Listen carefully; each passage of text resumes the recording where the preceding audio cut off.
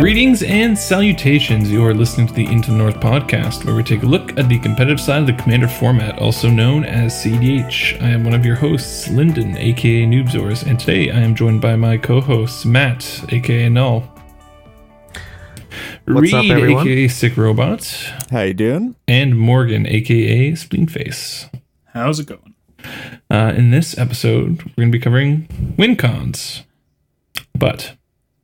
We'll give a bit more of a breakdown of that. We're going to be covering win cons and how to evaluate them and, how to All that decide stuff. whether or not it's good in your deck. Is it The playable? WinCon stuff. Yeah. Can you realistically win with 1/1 dorks? Yes. Okay, but before we get into that, what have you guys been up to since the last episode? Well, World of I finally Warcraft did from it. Reed. Yeah. well, yes, that too. I've been playing again way too much World of Warcraft. Not 60 yet. Disappointed in myself. Haven't been spending as much time as I wanted to, but Come on, man. we're getting there.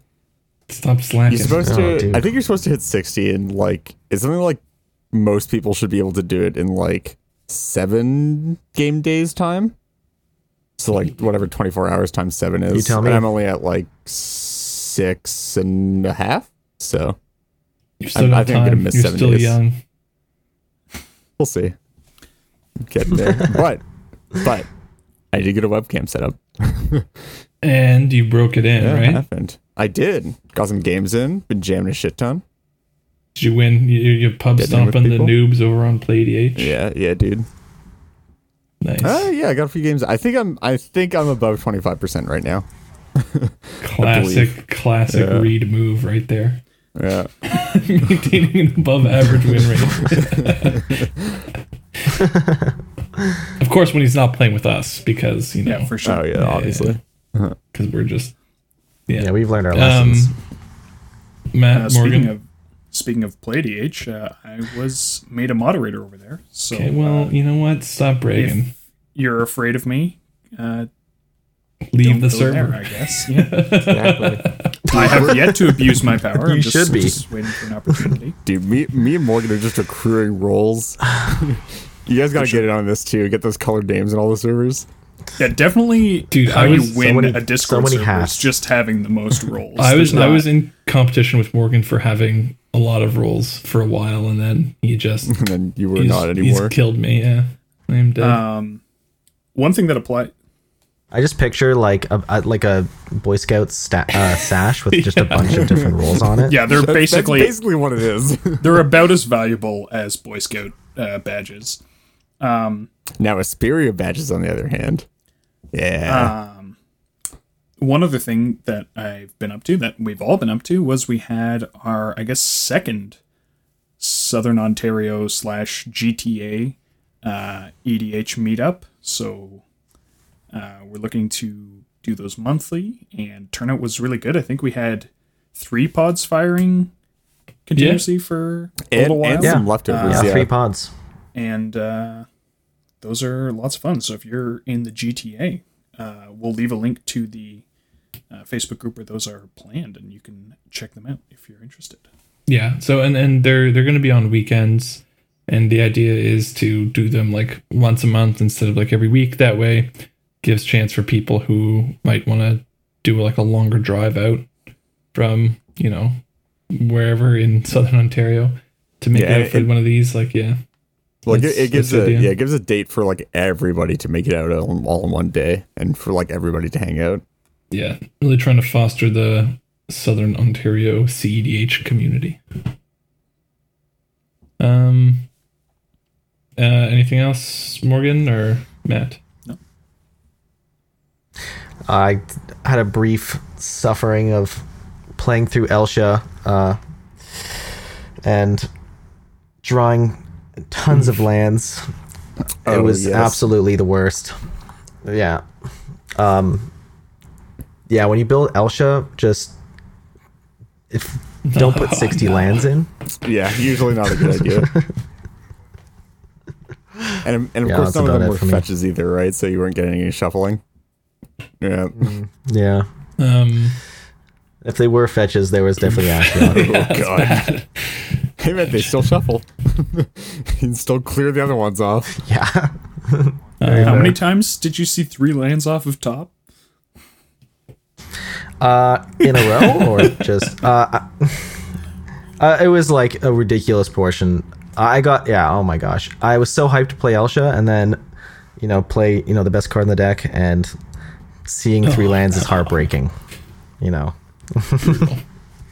As for me, I've been jamming. So I'm back at school, back with the Queen's Magic Club, and enjoying some mid-power games. Those are going pretty great. I built my Golos Tron deck, which tries to assemble EDH Tron, which is Cabal Coffers, Urborg, and copy lands. And it's a Hidden Commander Iovugan deck. Yeah, I love that. Yeah, I it's so love great. dude. I'm enjoying it a lot. When you're making like 60 mana, and your only way to remove things is by like Eye of Ugin, finding Ulamog, and then like winding canyons to flash them in. That's your removal. God. It's pretty fun. See, And this is the first lesson in what makes a win con playable. when we're not recording, Lyndon is like the most concerned about things being off topic, and then we start recording. And Golos Tron. We are in suddenly- topic, man. This is the what have we been doing since last time. I'm allowed to say what I want about mid-power, okay? Get off my back. Okay, well, I think that about wraps it up for this off-topic topic. So without further ado, let's get into housekeeping. So housekeeping notes, we have 2 new patrons. So we want to give big shout outs to Chris T. And Jordan K. Hooray! Woo! Yeah. Thank you. Dude, I've been listening to the Command Zone too much. I was about to say, you rock. That's copyrighted. Our lawyers will be contacting you. Yeah, holy shit. Cease and desist in the mail. Jesus. Oh, that's what Yeah. everyone said Yeah, on the dude. podcast. But yeah, big shows to our patrons. Thank you so much. Yeah, all tiers of support, very much appreciated. Use that towards paying off our equipment and paying our editor. Yeah. So new developments. There is some sweet little primers. I guess it's not really new brews. New stuff. Reed, Well, you there's have a some new new brew. brews. Yeah, Shit you is have a new brew. We've got But 3 I decks, think the right? most standout of this, sorry, Reed, is Effort wise, yes, I'd have to agree. is the new Tasker primer. Morgan, you want to talk about that? Golden Control by Sinestra. It's a new, it's a Tasker deck. It incorporates elements from existing ones, but I think it's the most refined one we've seen to date. Very clean and low to the ground, and has an excellent primer that goes along with it, and a sweet name. So I'm on. It's board. awesome. Also, All we've the got above. shout outs in the description of the primer, so that's pretty We hype. do. There's some links to episodes there. Much appreciated. Thanks, Vanessa. Conflict of interest, yeah. Hey, dude, we're transparent. Yeah. We divulge our interests. Yeah, stroke our ego, man. That's the easiest way to get shout outs. Yeah, definitely great way if you want your primer on. Be sure to If do you want your developments. primer Yeah. featured, just the more links you can shove in there. Come on, you scratch our back, we scratch yours. This isn't complicated, folks. Yeah, if your green deck has an Into the North in it, it's Yeah. perfect. Yeah. Just that's all. right there. Yep. Oh, Um, okay. No. Okay. So we have to come up with a QR code that links to the website, and then have people do alters of Into the North to put the QR code on the art, and then upload those to Tapped Out and put those in the Into the North slot. sounds like a lot of steps, man. Sounds like a great marketing idea. You'll see. You'll all Just see. go out to GPs and throw these like QR code leaflets all everywhere and just Yep. get kicked out. Yeah. Okay. So Reed, you've got a deck on new developments. You want to talk about that? Yeah. I sure do want to talk about it. It is called Cinnamon Toast Crunch. I thought it was cinnamon glazed mid range. It was cinnamon glazed mid range, and then I realized that I didn't want to have to say that, so I realized that I wanted to say cinnamon toast crunch more, so I'm saying that now. Okay, so Deck's what, rename, you can't prove me before you otherwise. start talking about the deck, what is there a purpose behind this name? Okay, so if you that's a new development. Missed this. Okay, I gotta go over this. If y'all don't know, y'all listening don't know, because I'm sure these guys do, because Morgan's salty about it continuously. Scryfall has released their deck builder, and it is the best thing since sliced bread. Is it? I haven't so checked good. it out. Is it better It's than so great. Architect? It's real nice.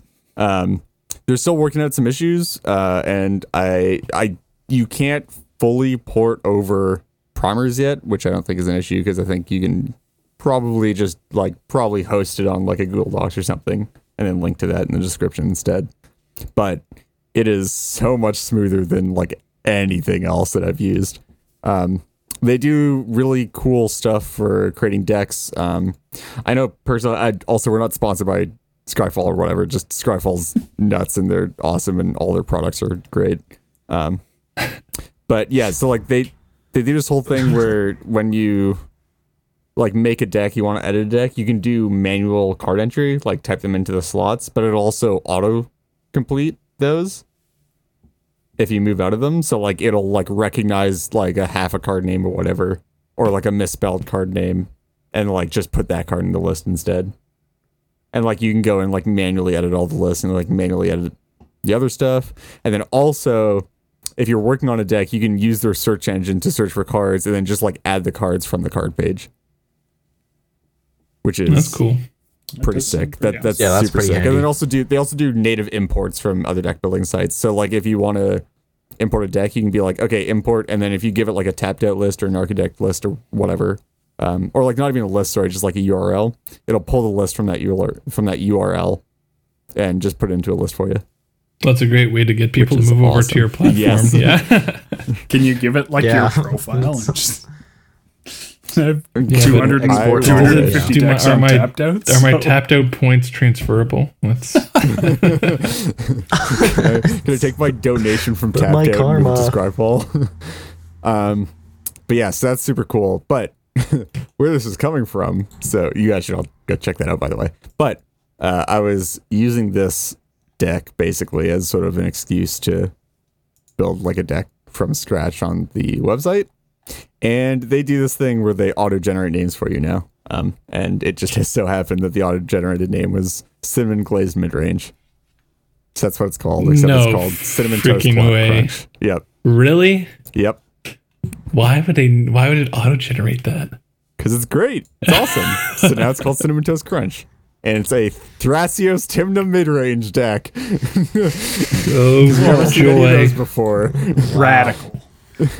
It is like so far off the deep end. I don't even like.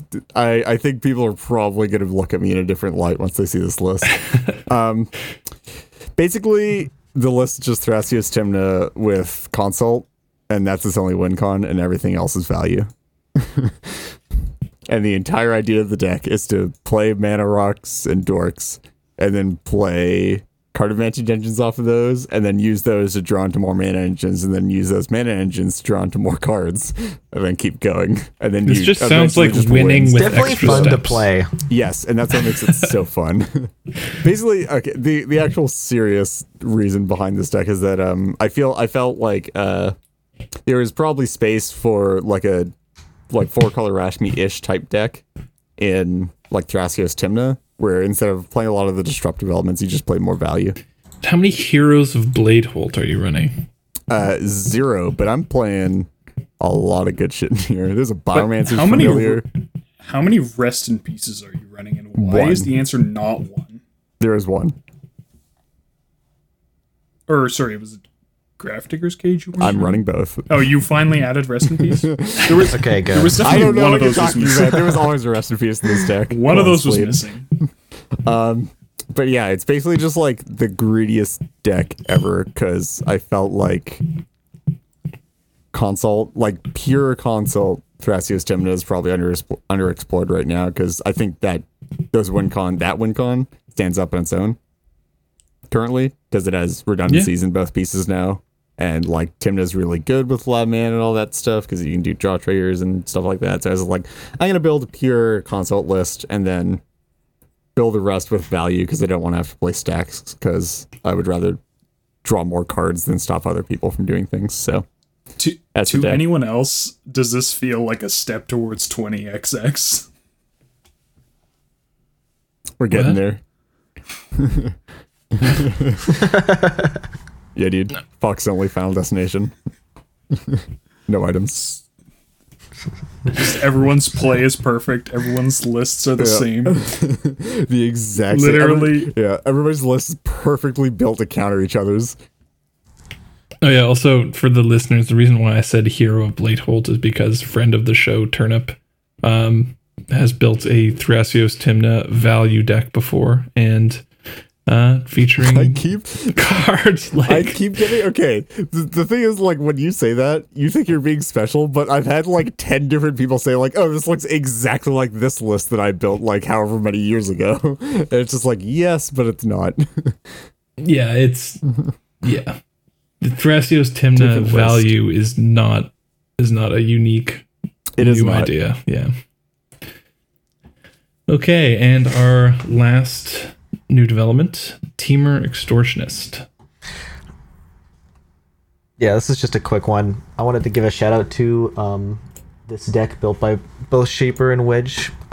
It's a teamer list, revolving around Dockside Extortionist, Cloudstone Curio, and Teamer Sabertooth.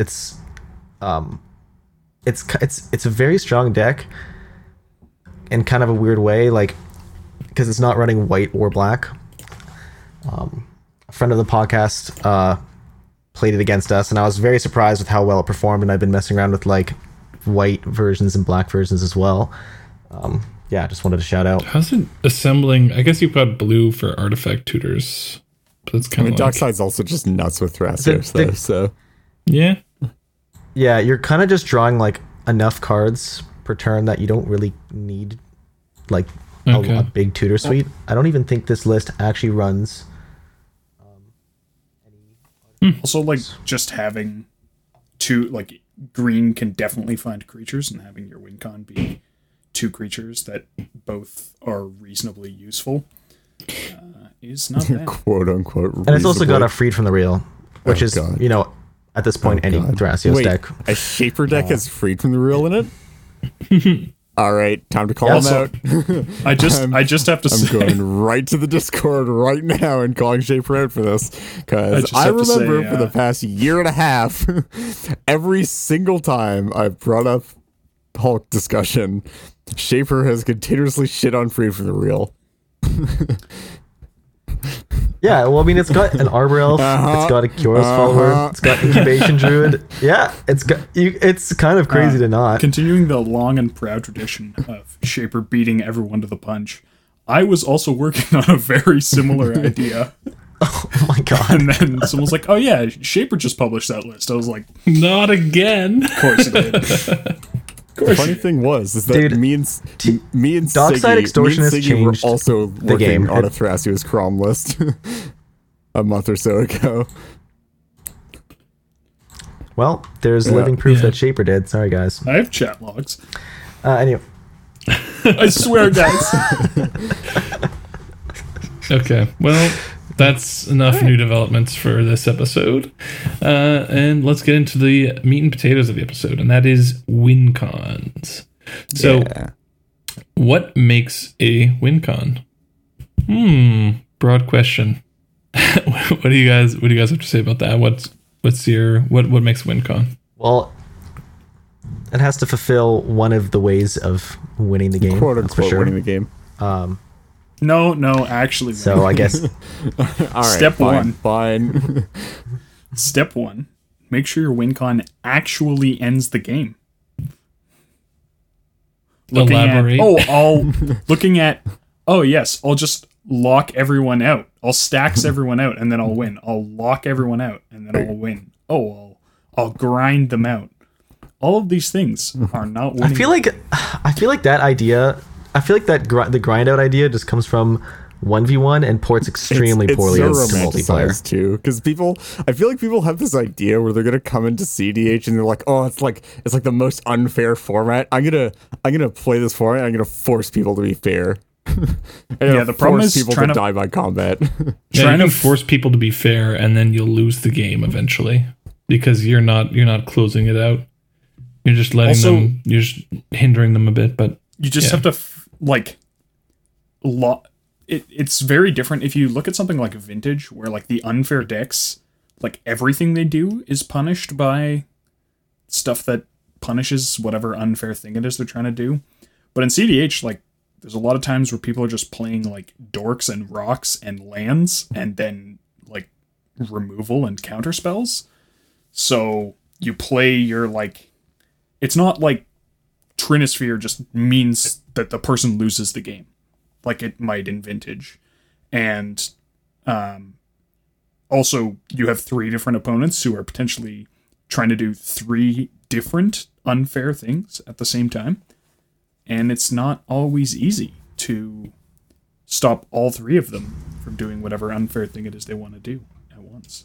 Well, also in terms of combat not being a win con, like, yes, it should never be your primary win con, but there are definitely decks that incorporate combat damage as backup win cons. So decks that include Tendershoot Dryad or Elish Norn, definitely try to leverage that as a way to close out the game. Yeah, Mirror Entity.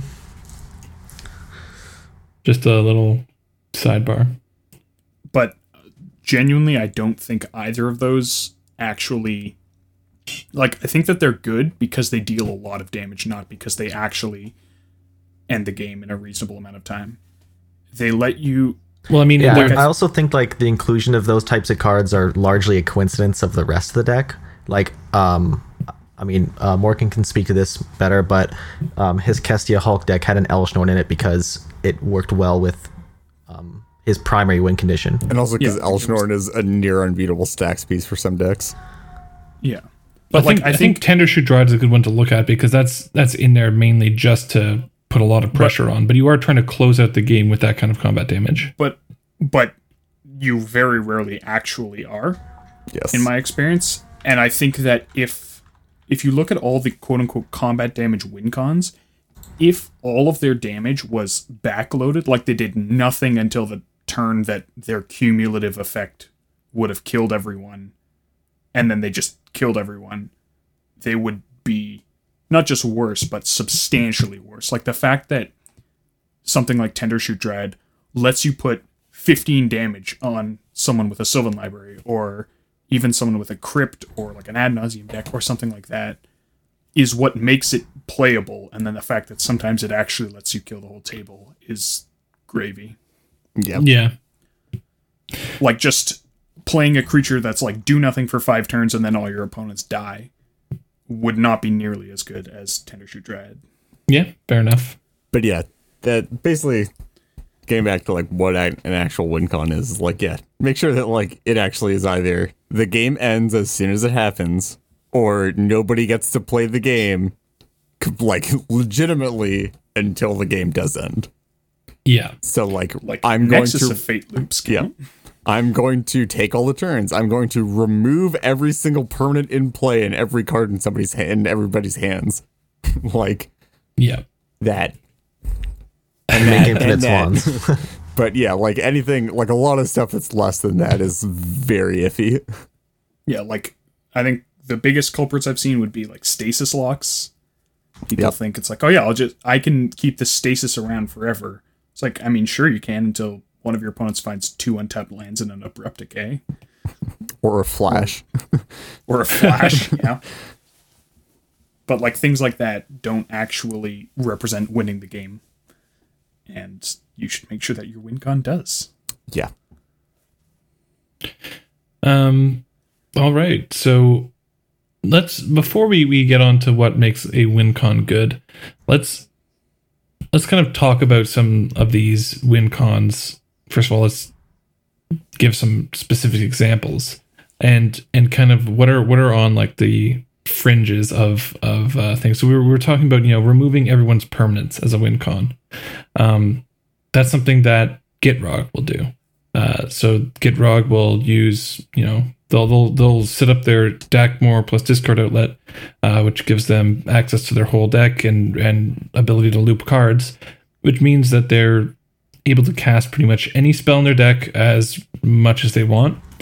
So, classically, people might run something like a Torment of Hailfire if you're coming like straight from casual.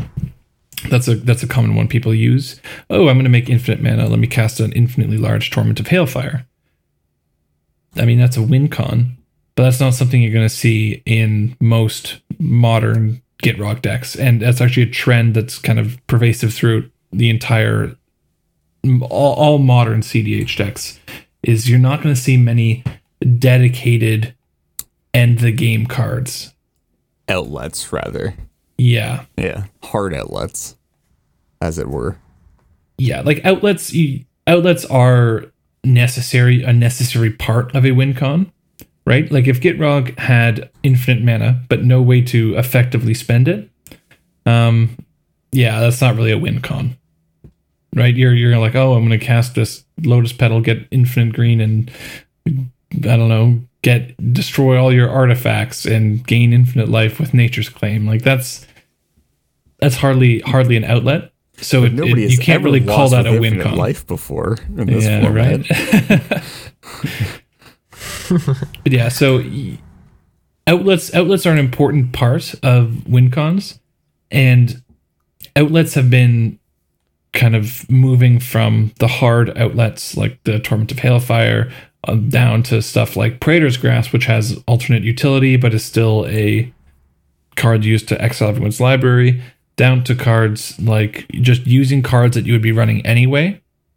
So that's like Assassin's Trophy, or using Ulamog to destroy everyone's permanents, and Thoughtseize and Duress to rip stuff from people's hands, what you want to do anyway to protect your combo. So those are the kinds of outlets that decks are transitioning to. That's for Gitrog. Also, but other decks are moving in that direction as well. Have to give a shout out. Yeah, Tasker has a similar. Sorry. On a similar vein, I have to give a shout out to Finale of Devastation from War of the Spark, because that card in a lot of decks has it's a very serviceable creature to play tutor. Like arguably, slightly less mana efficient than Green Suns. Doesn't certainly it depends, but, right? Yeah. I guess it's mana efficient if you're finding a green creature, for sure. Yeah. But in terms of trying to find a specific effect, like if you're in Gitrog, Green Suns for 2 is what you can find for the cheapest discard outlet, whereas Finale for 1 finds Putrid Imp. So mana efficiency can be matched. It's a very solid tutor to play effect, and then also represents an infinite mana outlet.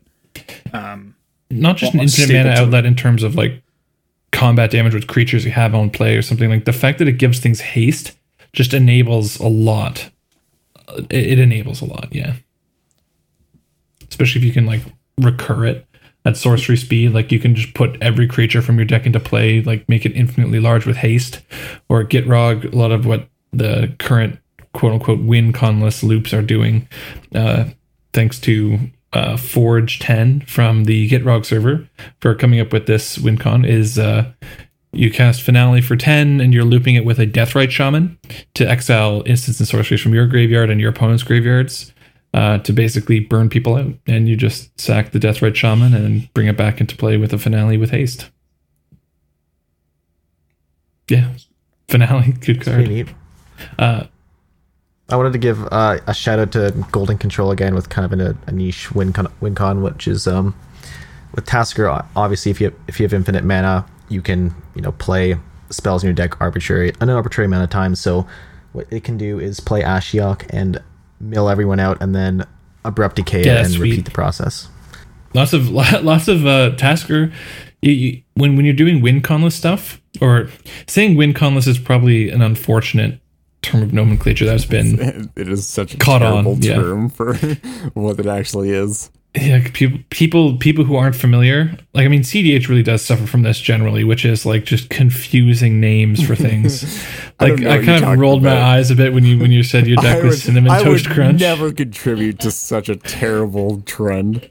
Yeah, who would name their deck definitely not for alls? Or 4-color Rashmi for a deck that doesn't have Rashmi in it, or Cinnamon Toast Crunch, Yeah. or Peanut Butter and Jam. Yeah, no, it's CDH. CDH definitely has a problem with naming, and we talk about what does it mean to be a layered? Raspberry Pi. Okay, raspberry jam makes sense. Oh, that okay? raspberry jam, yeah. Does it? It's defensible for sure. But yeah, so quaint. there's a bit. It's unfortunate where we've gone to with naming, because it makes there's a bit of a the barrier. format a bit I mean, puts up a barrier it's to certainly entry a not bit. something that's unique to Seed. No, not at all. Definitely not. Have you looked at the history of Legacy decks? It's great, and it's also much worse. Yeah, and the so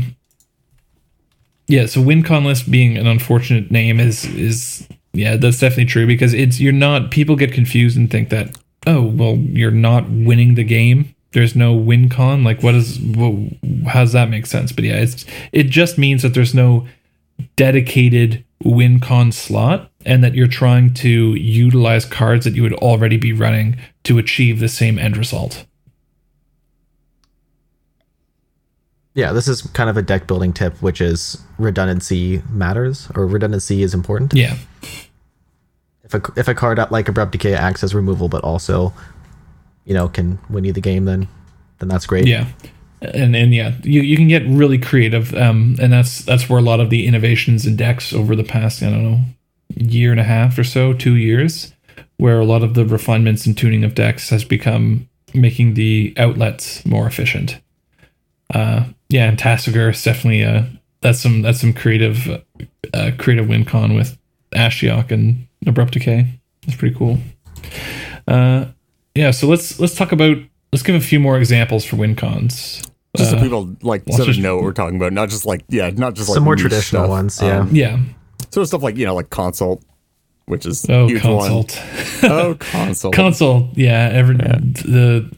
It's not the scourge of the format. Flash Hulk is the scourge of the format, but Consult is definitely the Consult is the runner-up. the It's the infectious. consult's the bar. It's everyone's got the Consult disease. It's feel like- infecting every deck. I feel like the problem is the stuff that beats Consult is bad to Flash Hulk, so then people don't. I mean, yes, but also So we've kind of just done this thing in our meta. yeah. Well, also There you because Consult is very easy to fit into decks, but yeah. Yes, that too. Yeah, so our meta has just kind of done this thing where we forget that Flash Hulk exists and just play, post Flash Hulk meta. and And then every once in a while, it shows up. yeah, I just gotta represent. I just gotta give people the small reminders sometimes. It's funny. I saw some Reddit poster on Totally Twitter. Someone was appreciate like, "Man, I barely ever see Flash Hulk." I'm like, it doesn't mean it's not the scourge of the format. I know mean it doesn't so many exist. people. Yeah, so many people are just intentionally not playing Flash Hulk, which might be contributing to people thinking that, oh, the meta's in a healthy place. Flash Hulk isn't super dominant, whereas these people are like in self-enforcing rules to not play Flash Hulk just to keep things interesting. I'm definitely in multiple metas like that, and then you play in a meta where people aren't like that, and they're just infinite Flash Hulk decks. Yeah. So next up on WinCons, we've got Food Chain, classic WinCon. It's Good old WinCon. the WinCon isn't Food Chain is interesting because Consult is a pretty clear cut WinCon, right? Like Jace or Labman says win the game on the card. Well, And then I your think- Consult or Tainted Pact are just the enablers that get you there. I think there's something to be said about we probably should differentiate outlets and WinCons though, right? Like WinCons are sort of like what get you to the point where you win the game, right? Like it's like There's a very fine line, right? Like, But I mean, not every WinCon has that clear a dichotomy. Like I don't think I would say that Labman is an outlet for Tainted Pact. well, no. So Labman But, plus like- Consult is the WinCon, but Labman's still the outlet there. Ladman is what But- lets you win the game. He just happens to also be part of the combo. Like, I think that I don't think that in my mind that's not an outlet. Like, some combos have outlets and some combos don't, and in my mind, console just doesn't have an outlet. Well, Fair. in terms of outlet terminology, that's typically used it's almost exclusively used with going infinite in mana or resource, some kind of resource, and being able to spend that resource on the outlet. So whether that means, you're looping the outlet card to generate, instead of having it be, some generic enchantment that just says, pay 4 mana, deal 1 damage to an opponent, right? You're going to loop some spell that says deal 1 damage to an opponent or destroy target permanent, etc.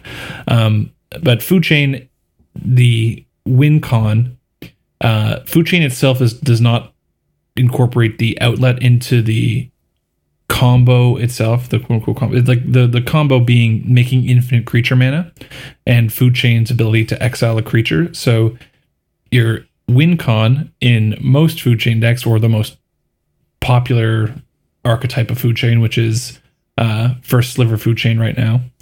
The First Sliver is, I guess, the First Sliver isn't even technically your outlet. It's giving you access to an outlet in the deck. The First Sliver turns infinite creature mana into infinite cascades, which you turn into wins through cards that are in the deck. Yeah, I'd like to say that in this case, the First Sliver is considered the outlet. Yeah, it was just, it's pretty clear that it's supposed to be the outlet, but it's not. Just in case anyone wants to, send us a message and be super pedantic about it, be like, well, I think it's in the same category as Tasker, right? Like you're taking same category as Tasker for sure. Yeah. Well, but I think you could actually argue that in many ways, Labman is an outlet in Food Chain Sliver. In specifically the context of the Food Chain combo in Food Chain Sliver. Yes. Like that, then it's actually an outlet, because that's how most of your wins come from, some sort of assembling. I would probably say and exiling your deck. Twister loops are the outlet rather than like Sliver still. Like Sliver's the thing that like Twister lets loops. You draw. Twister loops account for like literally 5%. Sure, but like I'm more talking about like the actual the stuff that actually like lets you win the game in that deck are like Labman, Lab Jace, Twister loops, Goblin Bombardment sometimes, like some other stuff. Like recursion loops. I think those are all like outlets, whereas like Sliver's probably just the thing that gets you there. I don't know. It's not why. So and if you want to talk more about Food Chain as well, you look at Food Chain Prosh, where the combo Food Chain is a combo with your commander, right, which generates infinite creature mana. And then you creatures and infinite creatures, and infinite death triggers and all that stuff. Yeah, so you can use that, but your actual way that you're winning the game is by having a high density of outlets that utilize those various properties. The creature ETBs from the infinite Prosh, making tokens, generating creatures. So something like a Perforos, or using the infinite sack triggers by running something. What's the Eldrazi for 2/2 black? Smothering Abomination. That's the one. Yep. That's it. Got it. Okay. Right. So having various cards that convert those infinite resources into a win. Yes. Those are the actual outlets. Yeah. Can't even come up with the name on the spot. Come on. What are you doing? So Food Chain, I think Food Chain's probably one of the more, I don't want to say like complex, but it fits into like various categories depending on the deck, with Prosh or Food Chain Sliver, and there's some nuance there. The Food Chain is just a common win con that we're talking about in general here. Oh yeah, as like just as context for what we're talking about. Same thing for like the next one, Scepter, as in Ice Crown Scepter plus Dramatic Reversal. ISO Rev. What else do you? Dramatic Scepter. Dramatic Scepter. Dramatic Scepter. And yeah, like this is another. You're making infinite mana, and then also occasionally infinite untaps. And then you're doing with like exactly something. top. Yeah, and then you're doing something with it. Something. Whether what are you doing, guys? Killing people. Yeah.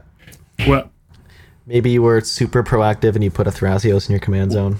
But even then, Thrasios doesn't just straight up kill people, right? You need to do something with that mana, and a lot of times that involves casting Time Twister and looping spells.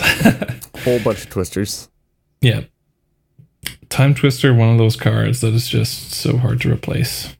But yeah, so again, we've got the sort of pattern emerging where when you're making infinite mana, a lot of times your commander can just be the middleman that allows you to set up and establish loops or get to the cards that allow you to establish these loops. So Thrasios drawing you your deck, First Sliver cascading through your deck. Tasker fills kind of both ends in the sense that it fulfills the recursion role itself and not needing Time Twister, but is kind of like a hybrid between Thrasios just digging through your deck and the recursive element. Scepter's pretty straightforward. You've got Hulk. Oh god, what can't you do with Hulk? Reed, tell Good us. old commander. What can't I do? Well, I can't. You can't have more than 99 or 98 cards in your library with Hulk, and that's about it. I mean, Yeah, and so- even then, if you play with wish cards and a wish board and you pull that Eldrazi out of your deck, you can even do that. Hell yeah.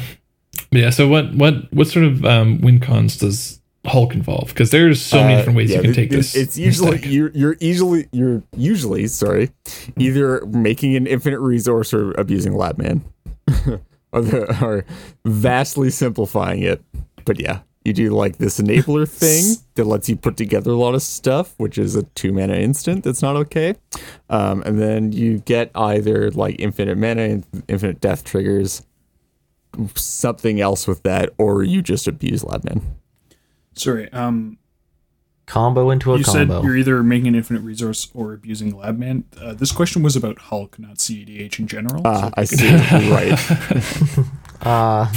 Yoke. Isn't Hulk just CDH though? It's The- a very yeah, this good is the analog meta. for the rest of the format. And so one thing I kind of want to point out is that the names of these win cons are generally you don't name the outlet typically, right? Like sometimes in deck archetypes, Hulk isn't just the only, like there's sub archetypes that define, right? So there's Shuffle Hulk, Breakfast Hulk, right? So, but most of these decks and win cons take their names after the core enabler Rather than the outlet. rather than petition the to- outlet. Yeah. Petition to start calling them all breakfast or calling them all Labman Hulk or Blood Artist Hulk. Yeah. Yeah, man. That's how you categorize. But then Yeah, what I do you sign. do with the Red Hulk decks? Oh no. Like Twister Loop Hulk. just the fact that the enablers is what usually defines the playstyle, right? It wouldn't make sense if you were just naming it, for instance, in Shuffle Hulk, just naming it after the actual outlet that allows you to win the game. You just call the deck like what Thrasios Tymna Blood Artist, and Yeah. that could be so many different things, right? That just sounds like casual aristocrats or something. I feel like decks are often sort of named after the first step you can take that leads you to deterministically winning the game if not disrupted. Yeah, that's kind of basically what an enabler is. That Yeah. is a unique step. Is the big one there, because if you can't, What do you mean? like it's the first step toward winning the game that is a step that no other deck takes usually. Well, I mean, like even Hulk decks are all named, or like various Flash Hulk decks are still all referred to as Flash Hulk, and then you specify the pile. But Yeah, like, well, Sure. So like, when you're and referring there's them, some yeah, sure. there's some sort of like not quite counter examples, but I guess where things could go either way. For instance, so Shimmerzer, right, takes its name from Shimmermer, which arguably could be the first step in deterministically, closing out the game. But if you really want to rewind it, you could kind of call it Zur Necropotent Storm. Yeah, but Right, but the problem is every Zerd deck is Zerd Necropotent Storm. It's not a unique identifier. Yeah, I think that's, yeah. I Okay, mean, I don't want first to of get all- too much into it, but like, yes and no. They run necropotence, but like, in order to storm off with necropotence, you need some pretty. You need to be doing that in the end step, otherwise you're just going to be sculpting a hand of 7. Yeah, but Necropotence Storm doesn't imply that you're using the Necropotence to storm. It just implies that you're running Necropotence and Storm. Sure, Okay, I think- sure. we can I think we move can agree on. that generally Yes. decks are named after the first thing that's the step towards the guaranteed win. Oh yes, the classic Mulligan Hulk. The classic Land Dork, Land Timna Hulk. Yeah, that's the Yeah, one. yeah. What's the Dyrol Hulk? Yeah. Yeah. So what? We're. Oh my god. Sorry, guys. No, we're never staying on topic. Dude, you missed it, man. It's the classic shuffle Hulk, right? You have to Yeah, shuffle so- your deck before you- Shuffle and cut Hulk. Win cons where you're not going to get the name directly associated with the first step the first step towards winning or the enabler are going to be decks that are really only have one straightforward play pattern or one established win con. So these are typically commander focused combos. So Gitrog Monster is not going to be called Gitrog Monster, Dakmor Discard Outlet Titan Loops or something like that. Gitrog in Titan fairness, Loops or I think whatever. The primer Is is named called Gitrog Dredge. Yeah. Gitrog Dredge. But like that's when people don't need to specify or won't usually specify, they will just say Gitrog because Gitrog does basically one thing. If it has a combo it has an infinite combo with the effect that the commander has, so you're always going to have access to that, and there's only one version of that combo. Well, like, I mean, with Gitrog, you could kind of get There's one into the version of the weeds. combo. Yes, but there's one version of the combo. But things like Yisan, where Yisan is not named because Yisan isn't a combo piece. Yisan is the enabler. I mean, playing Yisan is definitely the first step on the deterministic path to victory. This is very true. Yeah, but Yisan is only assembling your combo, right? But whereas something where I guess that's a bit more generic. So Yisan, your commander being a tutor, and with Yisan, you could look at something like Sidisi, Mono Black Sidisi, where Sidisi is a tutor, but the deck is called Sidisi ad nauseum because I suppose you could set up some sort of Razaketh combo There's a or Buried some Alive Reanimator version. combo. Yeah. But I mean, both of those are still named after like the first, like Buried. Yes, it's the Sidisi first Buried thing. Alive Razaketh or Sidisi Ad Nauseam, both of which are like Yeah, but the first- people don't refer to Yisan as Yisan Sabretooth. So now that Right. we've gone But- completely off the rails and are talking about deck naming conventions, we can now, and you guys now all have the context, we can now talk about why the deck's called Cinnamon Toast Crunch. Because the first part to a good day of Can playing somebody mute Magic him? is a healthy, balanced breakfast. Okay, there, Kellogg's. Relax. All these secret sponsorships. Yeah. What's happening? But yeah, Reed makes a good point. We've gone pretty into the weeds on naming conventions, but I think it's been illustrative, or at least hopefully our listeners find it informative Generally, regarding the other naming win cons- convention yeah. and the anatomy of what constitutes like win cons in terms of enablers. Like, I guess the term, I don't know if there's like an official accepted terminology on things like Thrasios. People just typically call it an outlet, even though it's kind of like a middleman outlet. He's Yeah, sort of like part of enablers the and outlets. combo. Yeah, it Basically. certainly performs. It's certainly redundant Yeah. as an outlet, and it's nice to be able to properly name your deck, but at the same time, definitely don't judge a book by its cover. Yeah, the best way to name a deck is Especially when is top down deck design. By the way, so you come up with the name before you come up with the concept of the deck. So you decide, yes, I'm gonna name my deck Raspberry Jam, and you figure out, you break it down. Figure it out, Raz, yeah. okay, Yeah. Razakat. Bears, That kinda sounds like Razaketh, okay, hate yeah. bears, nice, and you just the rest, it all makes itself. Yeah. I see. Yes. See, yes, what you yes, can also yes. do is you just build a deck, then you go hand it to Labman Dan and just get him to come up with a name. Which is why we have classics such as Razakats. I like the name Razakats. I think it needs to be Razakats changed to definitely Razakat brings since they things. cut Kasali Bride Mage, but apart from that, it's good. Um, Hey, my Razakats list does have 2 cats in it, so take that. What's the name of your Razakats list, Morgan? Mine is called Cat Burglars. Which is the best That's name some of all time, by the way. top-down deck design. I'm It's telling you guys, it's definitely the not. best. I name. built the deck Yeah. and then played it like 3 times, and then someone went, "You should call that deck Cat Burglars." I was like, "Yeah, you're right. I should." Oh, see, yeah, you should have came with the name first. No shout out with that. Whoops, my mistake. Yeah, so let's move on to what makes a WinCon good. Quotes good. Yeah, there's There's sometimes so much you have to subjectivity. make a lot of this is contextually. How do you measure good. the greatness of a right? combo, Like, I guess? Yeah. Some WinCons are good in that color pair for your commander, right? So obviously Yisan is able to assemble a infinite with Temur Sabertooth, but is that WinCon quote unquote good? I mean, you don't see it played in other decks. That's because the commander provides a special form of enabling, right? But generic kind of WinCons that don't have obvious synergy with the commander, like Consult, those are where you're typically going to see good win conditions or classically good win conditions. And so we're going to evaluate whether a WinCon is good based off certain metrics. So do you guys want to kick things off with the metrics?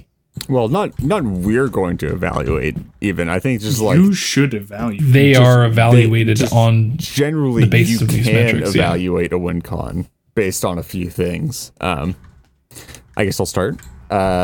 Big one. One of the largest things to consider is mana efficiency of a combo. How much does it cost to win the game with this combo? What do you got to I pay think into it? there's sort of one other thing that's kind of attached to that is how much like setup you need, which often people don't count as mana efficiency, and like there are times where it's appropriate and there are times where it's not appropriate to count it. Yes. So you just have to make sure that like you're factoring that in. Like as an example, something like a Razaketh win condition. Like, are you saying, well, it technically costs, green to have 2 creatures in play, or are you sort of saying, well, I'm just accepting that it doesn't work unless I have creatures in play or whatever. Like it varies from deck to deck and from situation to situation, but definitely factor those in. The mana efficiency of Isochron Scepter Dramatic Reversal can look rather poor sometimes, right? If you had to consider like, oh, I need to develop 3 signets and then develop Isochron Scepter plus Dramatic Reversal.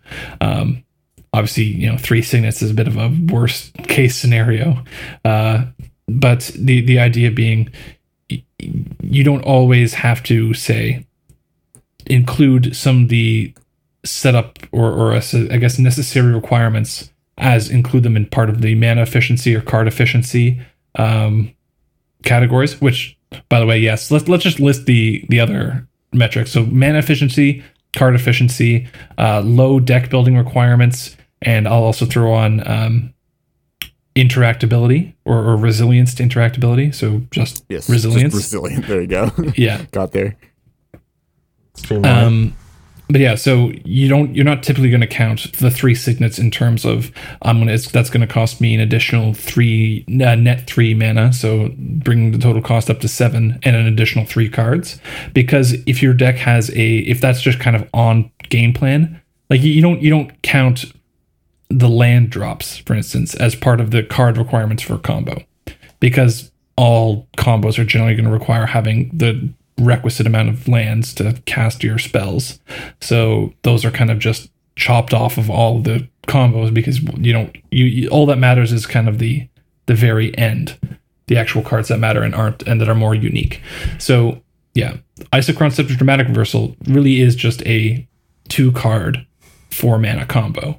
because And you then- can kind of assume you have the dorks or rocks. But with those assumptions comes you have to roll that into the deck building restrictions that the card imposes on you, and that Yeah. you're playing non-land mana sources. So as long as it's basically this is a 4 mana 2 card win condition as long as you're meeting these deck building restrictions, right? Yeah, which is why Razaketh is generally a very efficient win con, because all you need is, Entomb plus Reanimate and some dorks in play, which are something that is kind of already on game plan. Yeah. Yeah, one dork and 1 mana, or 2 dork, or 1 creature, 1 mana, or 2 creatures. Yep. Both of which are very easy to satisfy. And so the other, I guess, staple win cons that aren't commander dependent, or aren't dependent on the commander as an enabler or as a combo piece. Consult. You want to evaluate the mana efficiency, card efficiency. We'll kind of get card efficiency out of the way. Pretty much every combo in CDH is going to be a 2-card combo, or it's going to be a 3-card combo where one of the pieces is in the command zone. Example, Gitrog. Discard Outlet Dakmor plus Gitrog, which you're always going to have access to.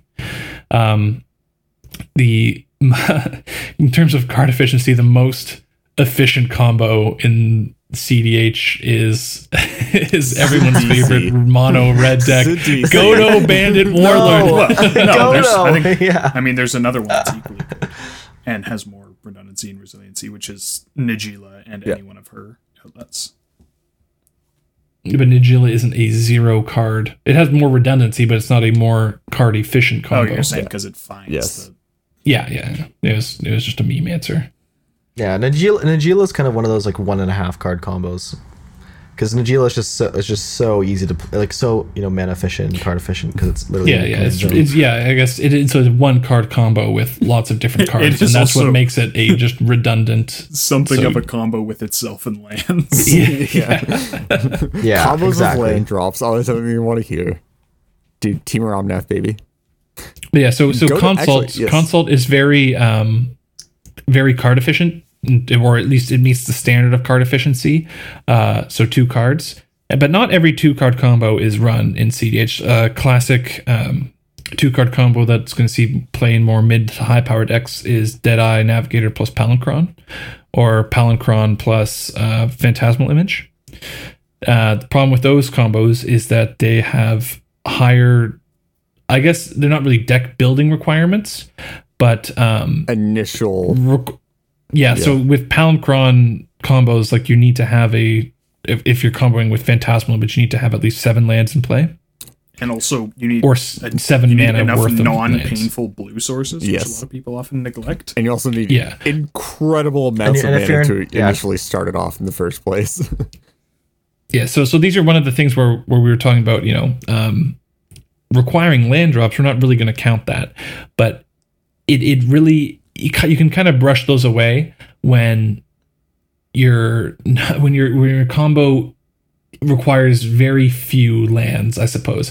Like when it's kind of par for the course for the rest of the format in terms of how many lands it requires. So Razaketh, a lot of the cheap mana lines involve sacrificing a creature and then finding life death to cast life and make your lands into tutors to kind of accelerate or get net more tutors out of that. But obviously if you're assembling this off of purely like a early game Chrome Mox into dorks or something along those lines, you're not going to be able to meet those requirements. But that said, the requirements for lands in Razaketh's combo are so few that people typically don't count it. Whereas something like a Palinchron Phantasmal Image does have quite a few land requirements, so that is something to consider as in terms of stuff that is required on your board before you can combo. Yeah, it's not quite anti-synergy, but it's not particularly synergistic with non-land mana sources as your primary mana source. But then so Deadeye Navigator plus Palinchron is something that doesn't require a lot of lands, but is very weak in terms of mana efficiency. And and very, very high CMC cards. It's a 2-card combo, so it meets our the standard for card efficiency, but falls short on mana efficiency. And because it's so mana inefficient, it kind of imposes increased deck building requirements. Like I wouldn't like it's hard to think about it as a 2-card combo when it really is like an Entomb or Buried Alive plus reanimation. So then Yeah, so Consult really gets away with this because it fits the card efficiency, mana efficiency. It does have some deck building requirements, but yes, but this is a big but. Lower. Tainted Pact is, I mean, it's there is an argument for how is it very low to have to completely alter your mana base and make yourself weak to Blood Moons and back to basics. I mean, speak for yourself playing a 2-color deck, but for a lot of 4-color and 5-color decks, it's not large alterations is the thing. Well, I'm thinking more along the lines of like something like Zur, right? Where in a Shimmer Zur, if you're going to go into Tainted, you're going to have to cut your High Tide mana base, right? You're going to go down from probably like 8 islands to 2 islands. And so High Tide really isn't an option anymore. So there are deck building requirements, but it has payoff outside of the combo. Right, so Tainted Pact isn't just a combo card, whereas something like Deadeye and Palinchron are really only going to be useful for your combo. But Tainted Pact is just a generically very strong card. So the deck building requirements kind of balance out on that front. So those are things you need to consider. And then the final the final metric was resiliency, which of course the Consult combos are famously very resilient to stacks pieces and hate. Well, so famously not and cards like Consultation also or Replicate for that matter. Right. Well, Jace. Yeah. Historically, with Jace, that's why it became historically. Yeah. Correct, Reed. Gold star for you. Yeah. So another point for Tainted Pact, when it comes to card efficiency in Food Chain combo, is you can go look for your Food Chain with this card, and in the meantime also exile one of your you can, pieces, which is very castable. Yeah. And one thing to consider as well is card quality in terms of win cons. So if you can play, like we were talking about with outlets, and having the outlets be cards that you would already want to run. So typically decks aren't going to just jam a Lab Jace for value, but I've definitely run Tainted Pact as a card just for value. So the card quality, if it's sufficient, is something that you can kind of take points in favor for running that card, and it's less of a, even though if there's a deck building requirement for it, you're getting a nice payoff because the card is just standalone good. Yeah, like that's also true of like more stormy decks and Icecrown Scepter Dramatic Reversal, where, I mean, yes, there's the meme case where you put like Counterspell under Dramatic Reversal, under Icecrown Scepter, but like Dramatic Reversal is a very real ritual. Hot take, I feel like that's a that's an underplayed. I think people probably sandbag Scepters are we getting too late. into this? Please don't. No, we're not. I'm just going to say I've definitely seen it where just a value Isochron Scepter has been, if you're not going to sandbag it for the combo and you've got, combo redundancy, just jamming that out is a solid play to make. Oh my gosh, yeah, like a Narset's Reversal or a if you have combo that's ridiculous. That is a key piece. Yeah, Narset's Reversal certainly is special on its own, but Mana Drain or Infinite Dovin's Vetoes sometimes. Oh god, Dovin's Veto. Dovin's Veto. So the idea being that, as Flynn was saying, Dramatic Reversal is an incredibly unique card as well. And so, it's really the only card of its kind, and it's a very, very efficient ritual in a lot of decks just on its own, even without the combo. And even if you untap like Mana Vault plus Felwar Stone, that's actually insane.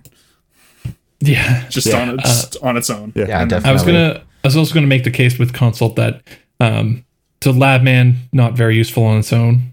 I guess it's a Tymna blocker, but ignore that. Trades with Tymna. Like Jace is kind of Please worst don't. case scenario a really bad value, like a really bad Phyrexian Arena. It is a But that's not killable, nothing. killable Phyrexian Arena. Also, it costs 1 triple. Yes, that too. But it's also, it's true, and you wouldn't run the card purely off card quality like you might with a Tainted Pact. But Lab Jace is something that is like, if the game gets to that point, it is fine to just jam out as a value engine. So it's not a blank card. It's a blank card. It's definitely a blank card. I would much rather not expose one of my win cons as being beat to death rather than just keeping it in hand and Like, I'm not Holy saying on It's to a it. game. It's never certainly a useful. gameplay decision, but like it isn't blank. Like you can. There are times when you want I to. think in this particular case, it's mana efficiency far, in terms of a bad aspect of the card. Its mana efficiency certainly outweighs its card efficiency. Like it's yes, technically it's efficient as a value engine, but the triple blue is hard to. Yeah.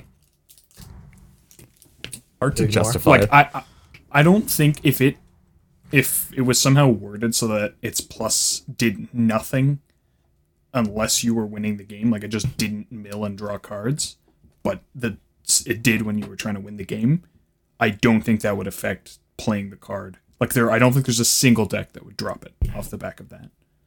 So No that one means drops when it. we're But I'm saying evaluating is the that card, it does make the like fact it's that it very has that- clearly better the fact that it has a plus that you can use to if the game somehow gets stalled out. Like games get stalled out.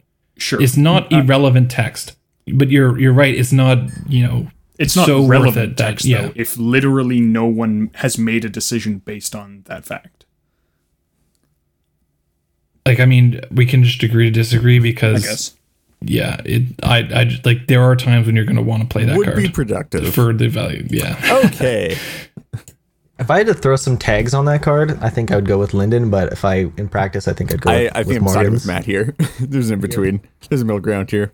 I think that actually sort of rolls into another subtopic that we had lined up here, which is properly counting a WinCon package. I think we're going to handle this a bit. We were going to handle this a bit later, but I think this segue is a bit too good to pass up. Just talking about like how to properly count cards that are involved in your WinCon or cards that you need to win, dead cards in your win package. all Yeah. that So good this stuff. is going to kind of, I guess it's not a direct offshoot of, but like low deck building requirements.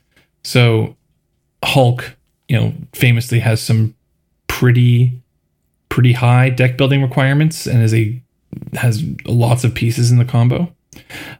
Its mana efficiency and card efficiency, people will count it as a 2-card combo, but a lot of the actual combo pieces, right, if you're trying to count the cards for your combo, are going to be baked into the deck itself. So Reed, you can definitely talk about this. Well, yeah, it's like Resident Hulk expert. I think it would like it's one of those like counting dead cards. I like to separate. Gonna pick apart a statement there. That you said is that like it's as in like it's a quote unquote 2-card combo.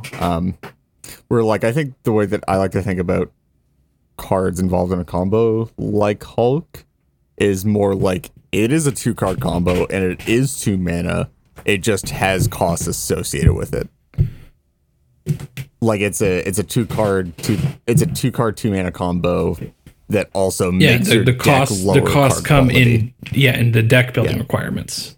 Yeah, I definitely agree. That's at least that's what I was trying to say. Rather, yeah, but like just because I see a lot of people trying to quantify Hulk is like, well, it's not actually a 2-card combo because you have to run all these like 10 cards in your deck or whatever. They don't actually do anything. It's like, yes, but it doesn't stop the fact that it's a 2-card combo. It just imposes additional restrictions on it.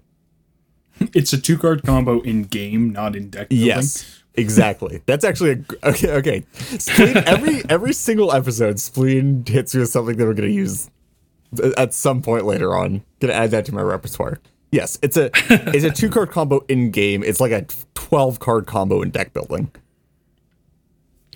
Yeah, and Hulk, of course, deck building restrictions that high in terms of like, requiring 10, 12 cards to be functional, but typically kind of get the axe because card quality or generic card quality is so high in CDH. You don't want to be drawing duds, but off the back of mana efficiency, card efficiency, and resiliency, those are basically just maxed out. So you have like the 4 bars, like the 4 fighter bars, right? You have a bunch of like Mario Karts. And it's like the speed, power, and like resiliency. Those are like typically like the pentagon shape with like it's just like all lopsided on one side, and one of them is just 0. Yeah, you're picking your cart in Mario Kart. Yeah. It's got to have low control, all speed. Yeah, like you're just scrolling through the different win cons. Yeah. One other thing that I think is important, like Hulk has sort of a very obvious, well, depending on the Hulk build, has a very obvious set of cards that are part of the deck building requirements in your win con package. Like clearly your Blood Artist, your Cephalillusionist, and Nomad Zenkor, like stuff like that. It's like clearly that's part of your win con package. But even if we look at something like Shuffle Hulk, there's some less obvious ones, like is Pattern of Rebirth or is Academy Rector or Body Snatcher part of your win con package. Yeah. I guess Academy Rector is probably a better one because Academy Rector plus Sack Outlet represents a win. Yes. Like that can, there are reasons to count it and there are also reasons to not count it. And another card that I think has a lot of cards like that, that people often don't count is Ad Nauseam, where when you build an Ad Nauseam deck, you start throwing in, maybe mana rocks that you wouldn't run otherwise. Like, does this deck really need a mana vault? Well, we're going to put it in, things like Lotus Petal, Dark Ritual, like cards like that, where if you were not playing Ad Nauseam, like having cut Ad Nauseam from a couple decks in the past, I've looked at this and been like, man, I can cut like 4 cards that were actually just in there to enable Ad Nauseam, but like you don't think of that when you play an Ad Nauseam deck. Ad Nauseam probably is one of the most hard to categorize win cons on this front, right? Because when does it cross the line from being a value card into a win con? Like you can kind of obviously cards like Angel's Grace make it into a very clear-cut combo of drawing your deck, but even still in that case, if you're tapping out, you still do need a certain threshold of 0 mana rocks and rocks that you can kind of chain into each other to turn that into a win con. From that, I guess drawing your entire deck with Adnaz Angel's Grace is an enabler, but you still need to use certain cards to get to the outlet. So there's that. But then if you're just ignoring an Angel's Grace combo, right? Like in Storm, Ad Nauseam is a win con, right? You can oftentimes tap out, okay, well, I'm going to be...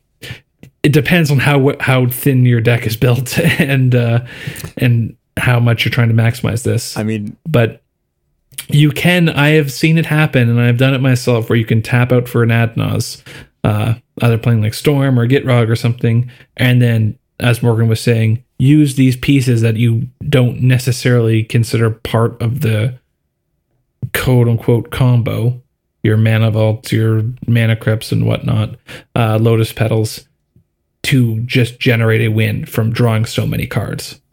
But again, where do you draw the line between drawing a bunch of cards and a combo?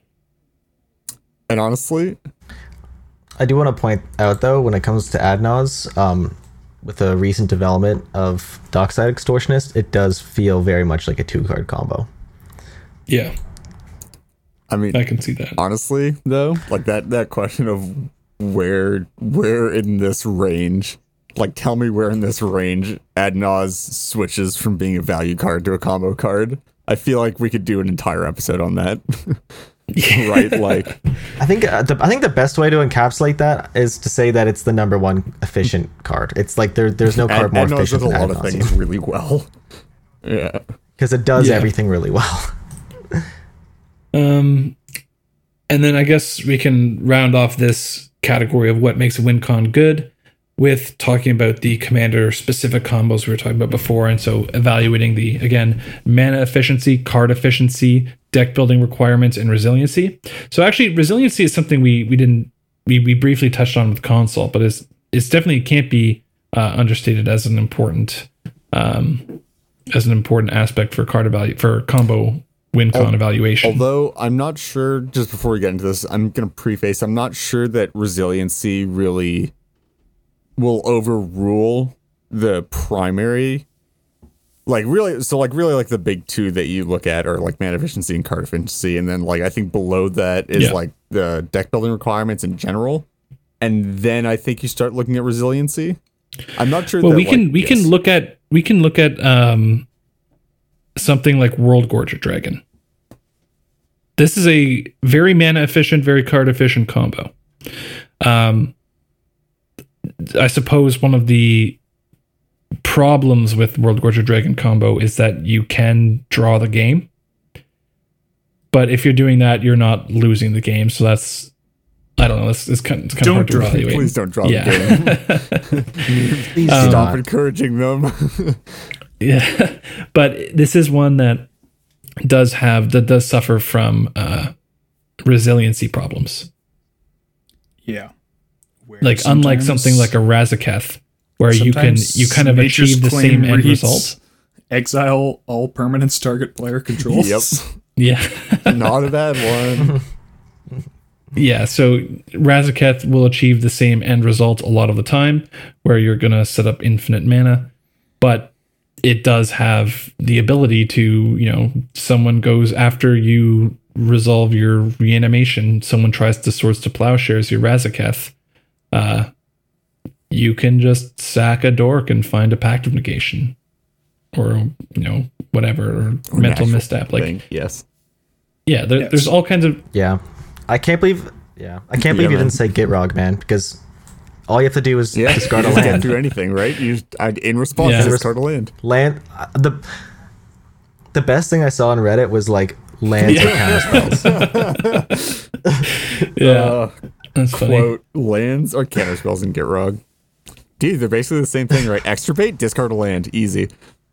Get around it. Sun spoiling doesn't matter. Just discard a land. Bit late. But I like mean, if you can sack a land. If you're playing Scourge Familiar, yeah, they're counter spells against Extirpate, but split second. But yeah. certainly I don't think I Oh my god, but wait, you can get around split second if you have like a Remora in play, and then you can trigger replace the abilities. Remora draw, right? Yeah, you can, or you can just use mana abilities in the form of like Lake of the Dead. You can unmorph the counter spell, dude, and then counter the split second card because it doesn't use the stat. Oh, boom. Wow. God, let's Take that. yeah, like, let's I just get want back to on address, track. Like Reed, you said, resiliency to hate doesn't like overrule the other two, and that's certainly true. Like I don't think a 4-card 8 mana combo that is resilient to all common forms of hate would see a lot of play. But like it certainly lets you get away with combos that are less efficient or like slightly less efficient than maybe some of the competition. Like one of the decks that I've been playing around with a lot is Hullen Teller of Tales, and like that deck can completely Shoot ignore lane Null Rod for unless- anyone who wants to, goes by that that deck can pronunciation. completely ignore like cage effects and Null Rod effects or like Rest in Peace, and you can actually win through Curse Totem, although it certainly attacks your mana. And like, yes, my commander plus say Alurin and Shrieking Drake is less efficient than some other combos, but like the fact that my deck gets to run that hate and also play through it is certainly also a relevant factor. I definitely didn't mean to say that like resiliency isn't a factor. I just think that like when you're doing trade-offs between these qualities of a combo, I think there's a lower exchange rate between resiliency. Dude, it's got a lower weight. Yeah. Yeah, resiliency certainly has a lower weight. And I do think it's good. It's probably something to note that I think that while it does have a lower like rate of exchange between like I'm gonna trade off some of like the resiliency of this combo for a bit more efficiency and like cards or a bit more mana efficiency or whatever. I think there's a baseline for a lot of combos in CDH where like you have to be at least this resilient to a degree. It's just like you have to at least not lose to Rip, Cage, Null Rod, and Curse Totem. Like you have to at least be able to win through something.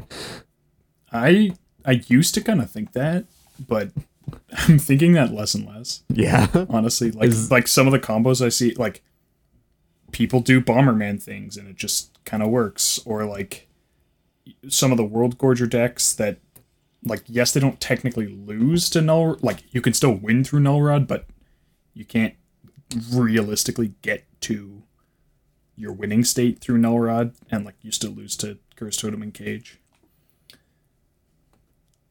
Like, certainly, it's surprising how non-hate proof a lot of win cons that see very common play actually are. That is fair. Why are people still playing Bomberman?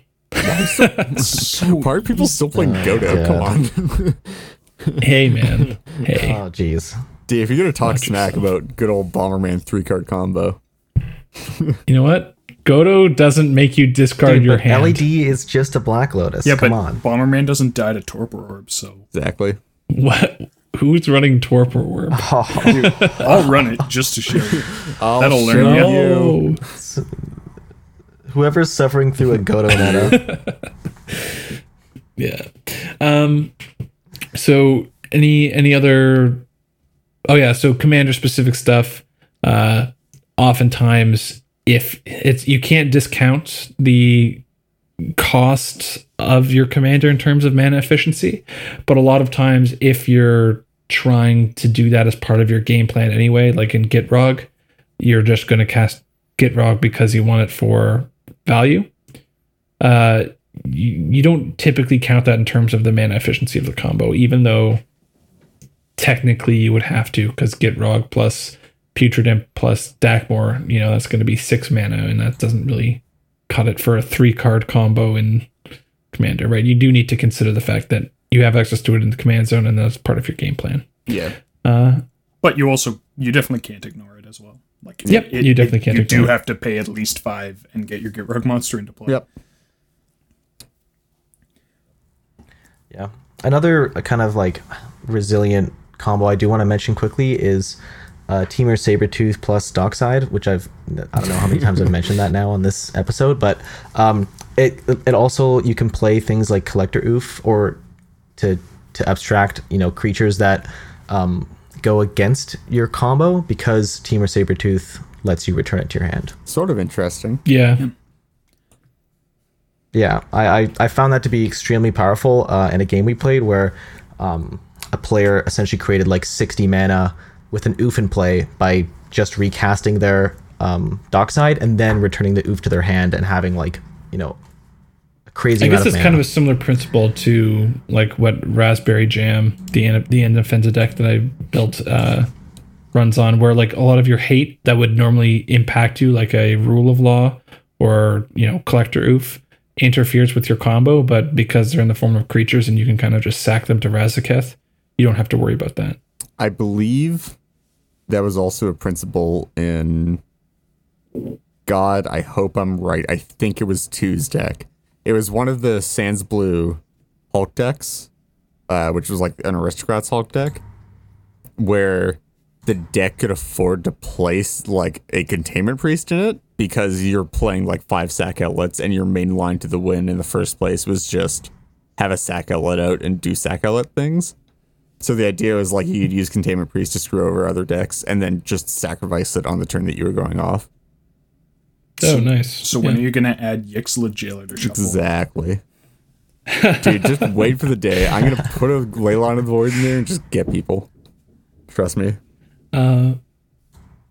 Okay, does anyone have anything else to say on this topic? Yeah, just one other thing sort of in the vein of commander-specific strategies. One other thing that often gets overlooked when talking about resilience is how easily you come back from, say, like a piece being milled or countered, or like how hard is it for you to try again.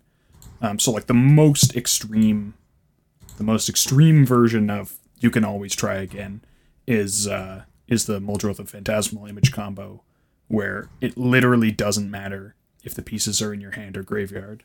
But like certain combos, like Isochron Scepter is a big one where if your Isochron Scepter gets destroyed or bounced, then you've already imprinted Dramatic Reversal and then you don't have access to it.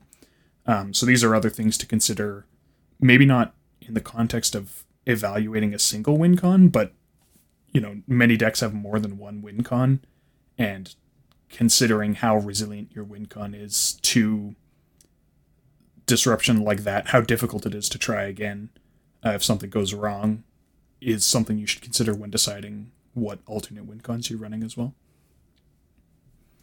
And I have an opposite example that I think, just to solidify the point more, a bit outdated, but with like Teferi, if your Chain Veil's in hand and you can't combo, and an opponent, casts a wheel, and you're like, I can't counter this wheel, and you certainly can't counter every single wheel that gets played in the whole game. You're kind of pants down, like, how the hell do I get this Chain Veil back into my hand or back into my deck? And the answer is literally just Time Twister or Academy Ruins. And if your opponents see that, it's game over. Yeah, that's you see stuff like this with Food Chain as well. And whereas decks like Shuffle Hulk fall much closer to Muldrotha, same with Gitrog, much closer to Muldrotha, where you've got you can utilize the pieces in your grave through clever piling, or if you've got a survival, tutoring up your Titan and then discarding it to shuffle in the pieces back and Shuffle Hulk or Gitrog. You've got your in Gitrog you've got Dakmar cards with Dredge, so basically just one draw trigger away from being back in your hand. Stuff to consider. So I think that wraps it up for our core topic there. So before we put this whole WinCon topic to bed, let's talk about what to consider when choosing your win conditions. So a lot of what we've already covered this is kind of just putting a bow on it, because properly evaluating a win con and what makes a win con playable are somewhat it's kind of the core of what to consider when picking a win con. But we can sort of get into a bit more specifics. So do you guys want to cover this? Sure. So I think go ahead. Yeah. Go ahead. So I think the first point I always think about is, does my win condition lose to like regularly occurring hate? And this can come in the form of like Rhystic Study, Null Rod, Curse Totem, even just like things that you wouldn't even think of, like Runic Armasaur. Does Verity Circle somehow stop my combo? Is losing a creature to a Gilded Drake just a game-ending, condition for me? Definitely got to think about those kind of just random things. This is, it possibly is a meta dependent, but generally speaking, like being prepared for all these scenarios is a good. Well, it certainly is meta dependent. I just want to kind of jump off of what Morgan was saying earlier. He was joking about running Torpor Orb to counter Godo. And that's something that Godo doesn't really have to factor into the equation when losing to hate, because Torpor Orb is not regularly occurring in terms of hate. But things like Null Rod, Curse Totem, Graft Digger's Cage, Rest in Peace, Aven Mind Sensor, these are going to be cards that are going to be differing levels of popularity depending on your meta and the types of decks that people see, right? So if there's lots of Hulk, probably not a good time to play Yisan because Grafdigger's Cage is going to be very pervasive. If your your meta is very dork heavy, probably not a good time to play Yisan because Curse Totem is going to fuck you up. But if your meta is very artifact heavy and there's lots of null rods running around, you can definitely pick your win condition to be resilient to those kinds of effects. And like, even aside from like picking decks like that, also just like when you're building a deck, picking win conditions. So like looking at, say you want to build some, I don't know, Thras Tymna value deck, with good cards in it, and you're like, what win cons do I want to put in this deck? Yeah, do I want to go with Isochron Scepter Dramatic Reversal and make myself vulnerable to null rod effects, or do I want to build something a little more resilient? Well, I think it actually starts with like, I want to name a deck after a type of cereal. So I'm going to build a Thrasios Tymna value deck. Well, and then, yeah. See, we've unwrapped another layer to the name now. And this one was actually pre-planned. Is that You've gotten to the point in the episode where Reed can reveal his master plan. You guys keep setting me up so well to keep unwrapping layers to this name, because the name is fantastic, by the way. Dude, the cinnamon bun unravels further. Yeah, I think when you have to tell everyone that the name is fantastic, that's a great indicator. Oh, it is. Oh, dude, explaining the joke just makes it way more funny. I don't know if you noticed, but this is actually funny. If you'll notice, the abbreviation, the initials to that is CSC. No, it's not. It's CTC. There we go. Gotcha. I was testing that you were paying attention. CTC. Yeah. But that was the first two initials of that stand for Consultation Thrasios. So you just gotta do the classic backronym.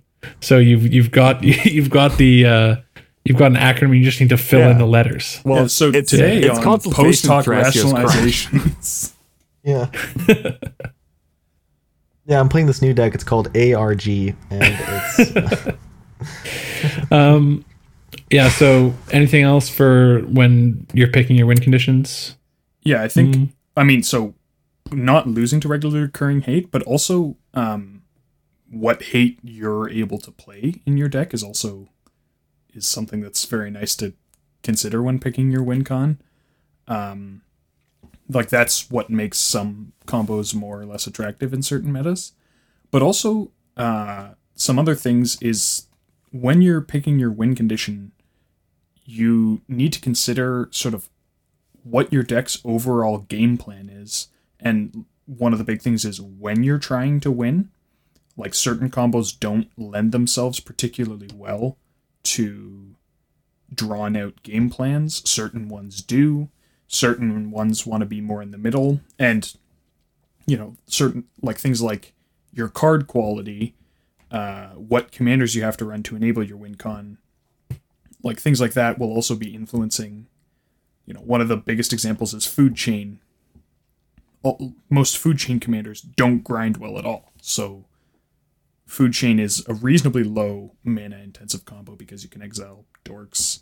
And so it lends itself well to a deck that tries to win early, whereas something else might not lend itself as well. And you need to think about that when you're building your deck. Like going back to Godo, the example we've been talking about for some reason. A lot of people built it to be like a very fast deck. Like it was just jam as much mana as possible, get to 11 as soon as possible. Yeah. Run Pyretic Ritual, Desperate Ritual, but like, desperate ritual. But like maybe that doesn't make the most sense. Like maybe considering how much, like when you build your deck that way, how much it sucks when you like Godo gets countered is like the first thing that pops into my mind when I think of that. Like you cast a million rituals, Godo gets countered. You're like, well, I just burned all my rituals and you don't have a ton of defense against that, like maybe that's a deck where it makes sense to include some stuff that slows it down, a few less rituals, try and win a little bit later, which is something that's, I think the deck has been shifting towards, leaning into things like Blood Moon, Stranglehold, possibilities, Trinity Sphere, possibilities, Tabernacle, yeah. Yeah, so you have to match your win con with the deck that it's going in. All right. I think that puts a nice little bow on this topic, and we can get into everyone's favorite subject, topic, category thing. Gut check. Segment. That's the word I was looking for. Holy I hope you didn't turn your moly. volume up there. That was a massive brain fart. I couldn't think of the word segment. RIP headphone users? Is that That's the one. Yeah, sorry about that. Maybe not your favorite segment. Not anymore. Well, if they can even still hear it. So let's. I don't need to contextualize this gut check too much. So let's just have at her. What do you think is the best entry deck into the format? So if you were to recommend a deck for a new player who is new to CDH, what deck would you recommend? And no budget, I'm assuming? No budget. Hmm. Boop, boop, boop, boop, boop, boop, boop, boop, boop, boop, boop, boop, boop, boop, boop. Okay. I kind of have two different answers, but Reed? I think so. I think my answer's been a bit too tainted by what I've my copy paste script for when people come in asking for decks, but I think I'll give it anyway. Okay. Also, I'm just gonna throw in with this gut check. You give the deck and just a don't go into a full tirade. I know because gut check we're not supposed to explain things too much, but just give a one sentence why, or if you can one sentence or just a really short reason why you think this is the deck. Okay, Matt. Sure. I'm choosing Scepter Thrasios. That's a bit of a category, but my reasoning is you get access to a lot of the most powerful cards in the format, while also having a very simple con package. Morgan? It's kind of it's kind of like a dip your toes into everything my situation. Answer's Godo. Just kidding. My answer. my answer is Najeela, because you have a very simple win con in that deck, and so it not having to focus on that means it helps train you to pay attention to what it is your opponents are doing, which I think is one of the skills that new players most need to develop. Reed? I think similar-ish lines. My answer has pretty much always been historically Grixis Twin, but now has sort of been updated to Grixis Consult, and specifically Cast Consult, for most of the same reasons. Not necessarily for the same reasoning, but the win con is very simple. You don't really have to think about it. You just know that you have this A plus B, and it's very intuitive, and that opens up a lot of other area in the deck to do okay, I'm gonna learn how counter spells work. I'm gonna learn how removal works. I'm gonna learn how all this stuff works. My answer is the deck with because I definitely agree with Morgan and Reed. The simplicity, I guess Matt also said this as well, A plus B. The simplicity of the combo is paramount. So my deck is the simplest of simple combos. Is it a helmet? And that deck? It is a helmet deck because my pick is Godo Bandit Warlord, the Helm Host combo. And yeah, just to kind of piggyback off what Morgan was saying. Don't lump yourself. Morgan wants nothing to honestly, do with I think Morgan's answer is if I wasn't picking Godo, I'd pick Najeela. I think Najeela is also like a really good choice. The one thing I would say is that I think if the deck is too high in interactivity, which Godo certainly isn't, there's not a lot of decision points for new players. So they basically get to focus on their combo and then they can pay attention to what everyone else is doing, learning what their decks do and learning how other people decide what points are the best interaction points. So learning how to use your interaction. Certainly what I'll say about Najeela... You don't have to devote a lot of brain power to it. Certainly what I'll say about my Najeela answer is I think it's a good one if your goal is to train people up as fast as possible. It might not be as good an answer if your goal is to maximize quality of life for the player's opponents. Yes. Yeah. Those are two Giving someone different Najeela approaches. is like, yeah. Or like throwing them someone into or the if you have deep like end. a new player, like, okay, they have to play a tournament immediately with this deck. Which one do you give them? I think Godo's probably the better answer there. Yeah. Cast Godo, Yep. smile and wait for your opponents Can to you concede. count to 11? that's the Godo test. All right. So before we wrap the show up, we've got a couple of listener questions. So our first listener question comes from, oh God, Screwed up. Screwed up. Nope. No. Ziaquaddle?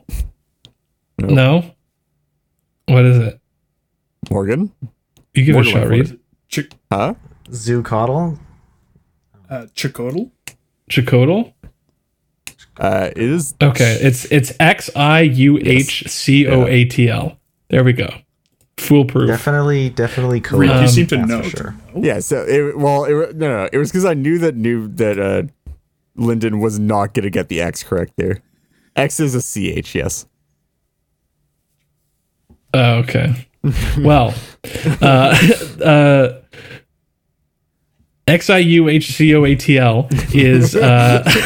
is one of our patrons. not an one of our acronym. patrons. So, of course, if you're a patron, you get priority for listener questions. So they ask, could you do an in-depth episode on 4-color Rashmi? I have started playing the deck and really enjoy the playstyle. However, I don't have the best grasp on what I should be tutoring for. Some things, i.e. Sig, Runic, and I also have a little bit of a tough time letting go of Notion Thief in my list. So, not really a question we can answer in listener questions. This is more of a, can you do an episode on 4-color Rashmi? Which... we want to include this to say that, yes, we definitely have plans to do an in-depth episode on 4-color Rashmi. We do the special episode series, so there's been a bit of a lull in the special episodes because we've had some scheduling conflicts and technical issues. So we're going to be trying to address those and get back on the regularly scheduled ideal of once per month having a special episode. And 4-color Rashmi is definitely... on the list of episodes we'd like to do sooner rather than later. So, Yeah.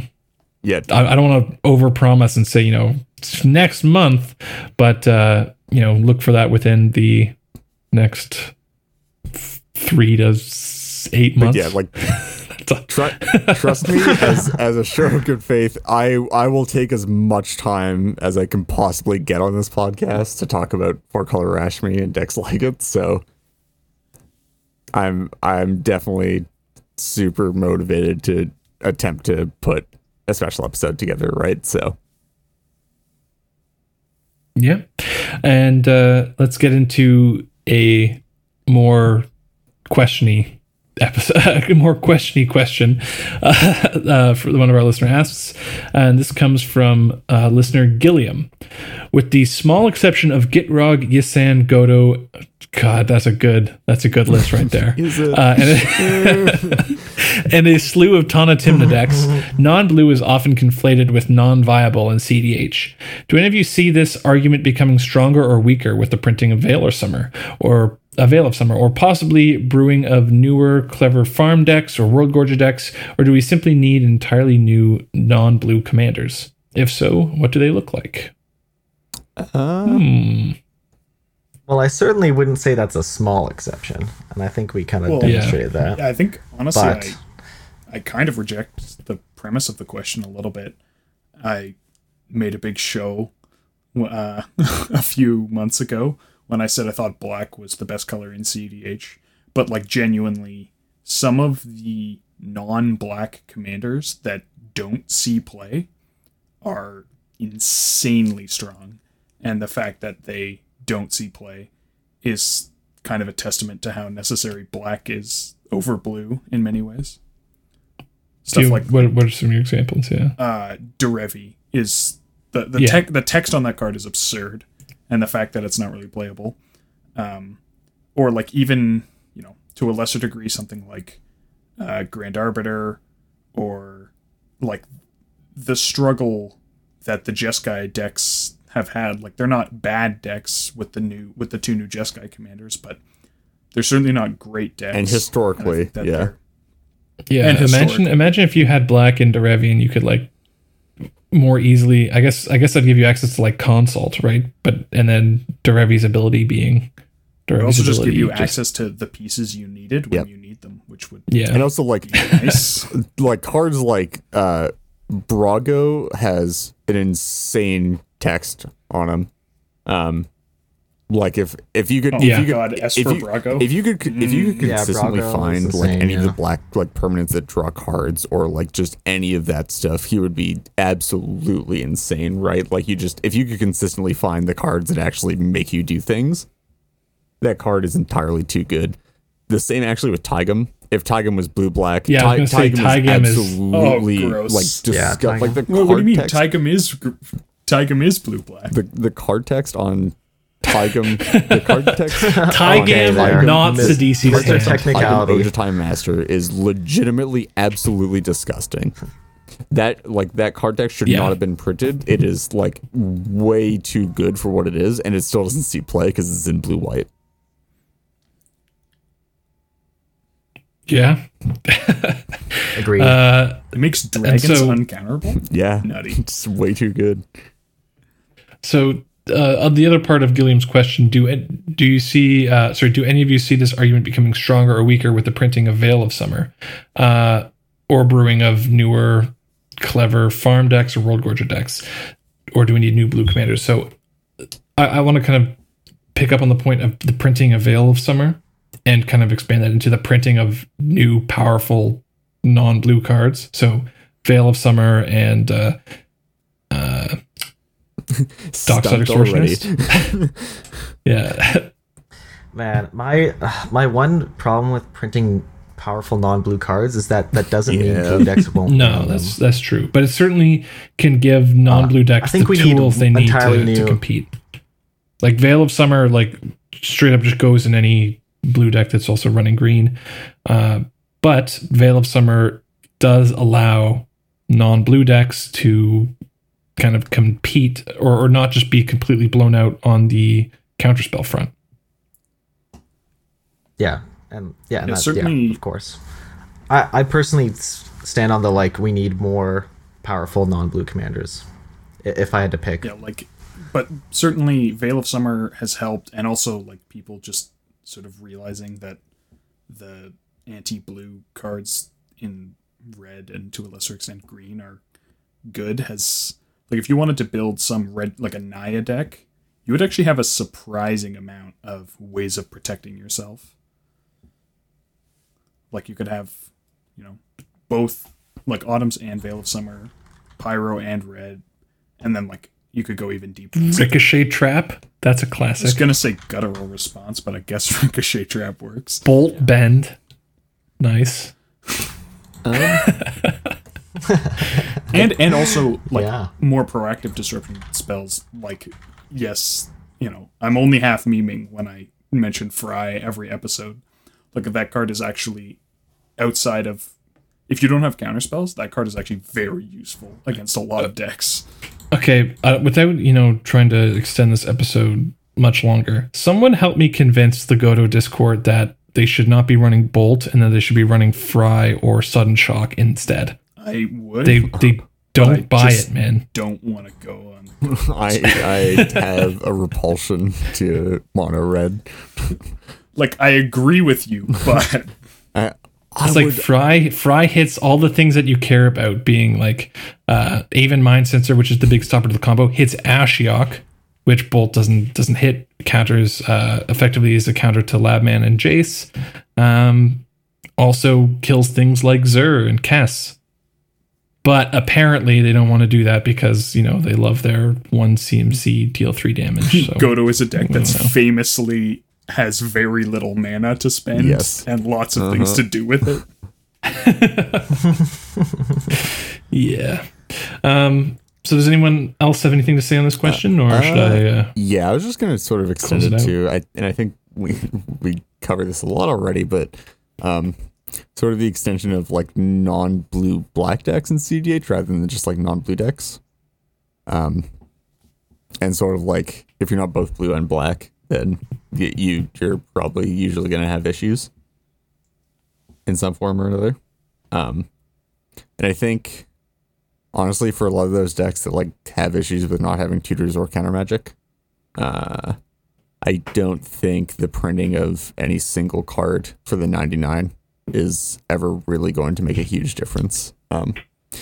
Like if you're not blue or black, you have like a tutor in the command zone. The issue is that for any color that's not for any color combination that's not blue and black, the only reason a lot of those decks exist is because the commanders pull an incredible amount of weight and do like an incredibly large amount of work compared to some of the generic commanders that see play outside of or inside of the blue-black color combination family.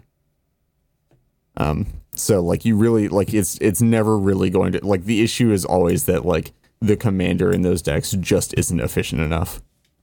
So I mean, I guess getting better commanders could be one card that makes the difference. I was more like I was talking about like cards that you're getting for the 99 like Veil of Summer don't make the impact. Commanders are going to be the thing that makes the impact. Like it's always my point of view from this always comes from playing Hackball and brewing Hackball average, and the entire time we were building that deck, it was always we're stressing over slots and trying to get everything as efficient as possible and trying to figure out like what's wrong. Why is this not performing this way? Or like, why are we losing these games? And it was never because the cards in the deck weren't good enough. It was because there's an issue in the command zone and it's just too expensive. And you can extend that out to a lot of other decks too, where it's just like, yeah, like everything else is pretty much as good as it can be. And like single card upgrades aren't going to make that much of a difference. The issue is just the thing in the command zone just has this crucial problem.